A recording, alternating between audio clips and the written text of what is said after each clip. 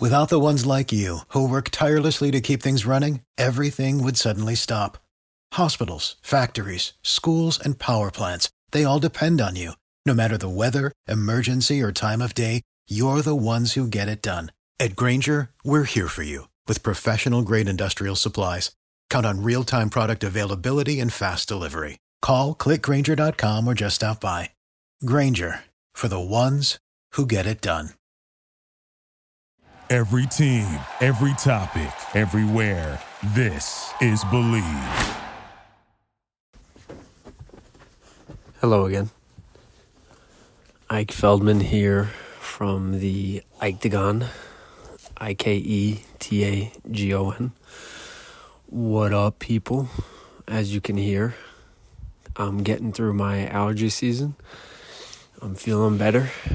I took all the natural antidotes, which included local honey over the winter months, which included cutting out some dairy, which is some of the best foods out there, cheese, milk, ice cream, which means no pizza.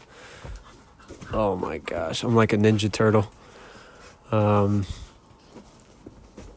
Also, fewer alcohol beverages. For some reason, the yeast in the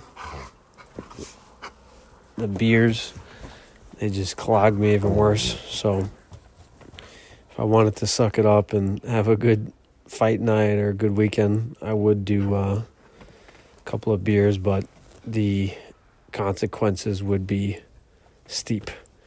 But anyway, I'm getting through it, and I'm feeling stronger and stronger and stronger each week.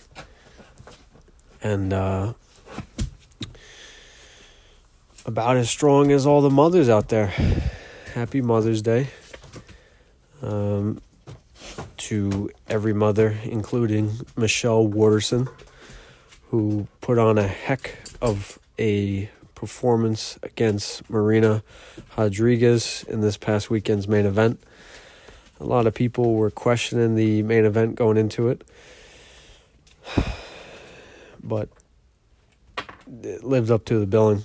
And now, after Marina Rodriguez's amazing 5-round display of brutal Muay Thai kickboxing and excellent pacing and cardiovascular skills, she now has positioned herself for a top 3 at minimum fight in the women's flyweight division. Both Michelle Waterson and Marina Rodriguez were strawweights, and then they moved up, which is 115 pounds strawweight, and then they moved up to flyweight, which is 125 pounds. That's the division that you guys just saw Jessica Andrade and Valentina Shevchenko a couple of weeks ago fight at. It's Valentina's division, and then everybody else is fighting for second, as Jay-Z used to say on an old school album. I think it was the Blueprint or something. But yeah, good luck. It's a golden ticket into the Willy Wonka's factory if you get that title fight at 125 pounds flyweight. But you're quickly going to drown in the chocolate river that is Valentina Shevchenko. And I know a lot of creeps online would like to drown in her chocolate river, but that's beside the point. What's next for the winner of this past weekend is a main event fight? Marina Rodriguez is probably, I'd say, Joanna Jędrzejczyk if she wants to move up to 125 pounds again. That would be just world-class Muay Thai striking and a battle for who is the best Muay Thai practitioner in the women's side of mixed martial arts. So the fights were excellent this past weekend. Maybe excellent's a little strong. They were extremely, extremely solid. You had Gregor Gillespie, who is a local now. He's a former upstate New York boy, Rochester, I believe. But he moved down to the island to train at Belmore Kickboxing, which also has Andre Harrison, Chris Algieri, a boxer, John Vellante. Pretty solid roster at that gym, and obviously there's crossovers between Belmore Kickboxing and Law MMA, which is Ray Longo and Chris Weidman's. Also speedy recovery to Chris Weidman.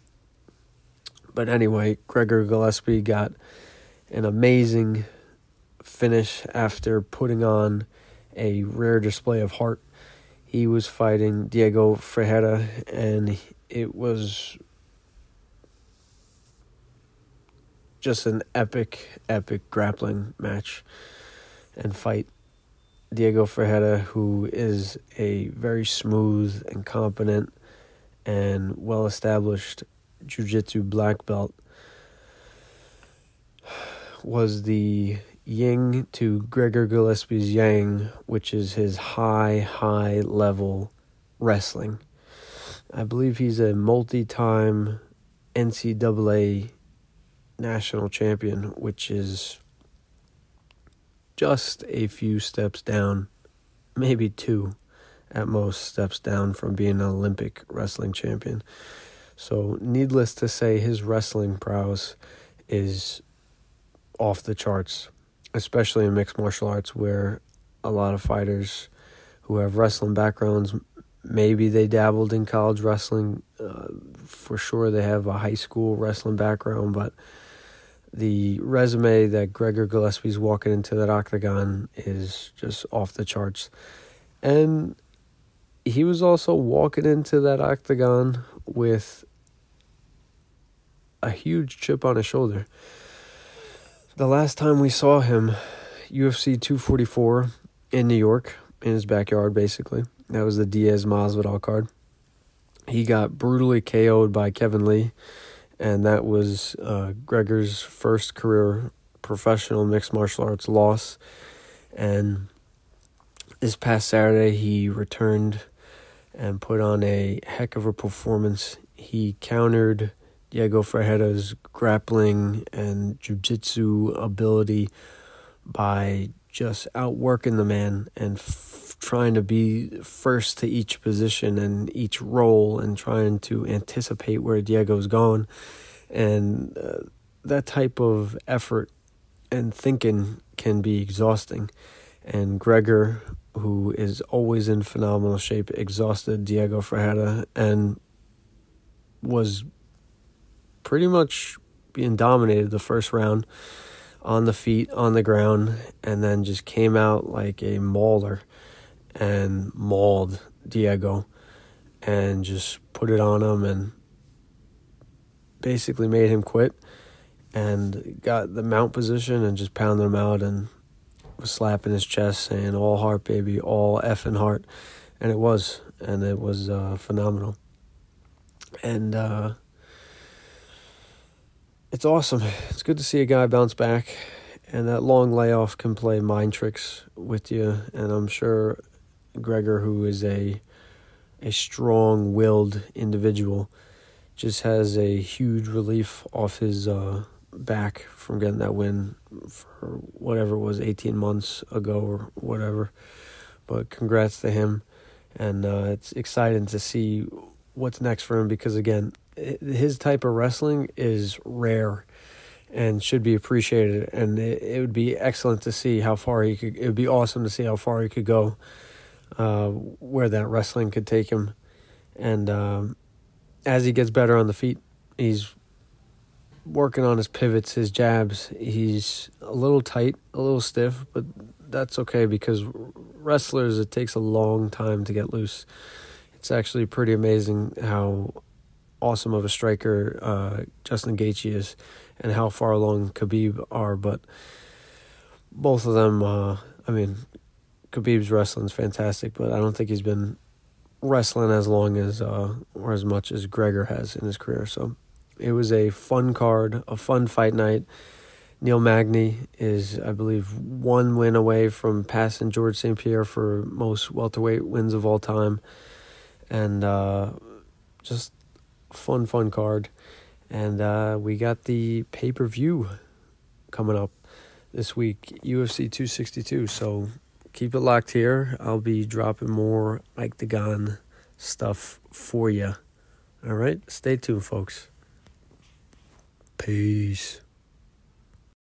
For the ones who work hard to ensure their crew can always go the extra mile, and the ones who get in early so everyone can go home on time, there's Grainger, offering professional-grade supplies backed by product experts so you can quickly and easily find what you need. Plus, you can count on access to a committed team ready to go the extra mile for you.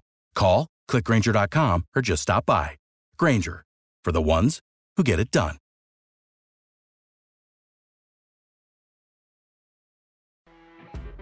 You know when you're listening to a true crime story that has an unbelievable plot twist that makes you stop in your tracks? That's what our podcast, People Are the Worst, brings you with each episode. I'm Rachel. And I'm Rebecca. We're identical twins who love true crime cases that make you say, didn't see that coming, and we hate the people responsible for them. Listen to People Are the Worst now on Apple, Spotify, or wherever you get your podcasts.